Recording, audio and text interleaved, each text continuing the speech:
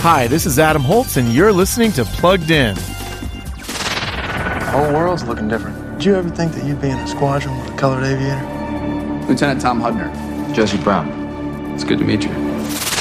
In the war movie Devotion, now on video, we meet Jesse Brown, the first black naval pilot to fly in the Korean War. Jesse carries a heavy burden. As if being a fighter pilot wasn't hard enough, he feels the weight of others' expectations. He must push himself harder than anyone else if he hopes to combat the racism around him. And at home, he's trying to hold things together with his wife and daughter. Devotion is full of heroism and courage as Jesse fights battles in the sky and against prejudice. But rough language may push this otherwise excellent film into the no-fly zone for some, so we can only give it a 2.5 out of 5 for family friendliness.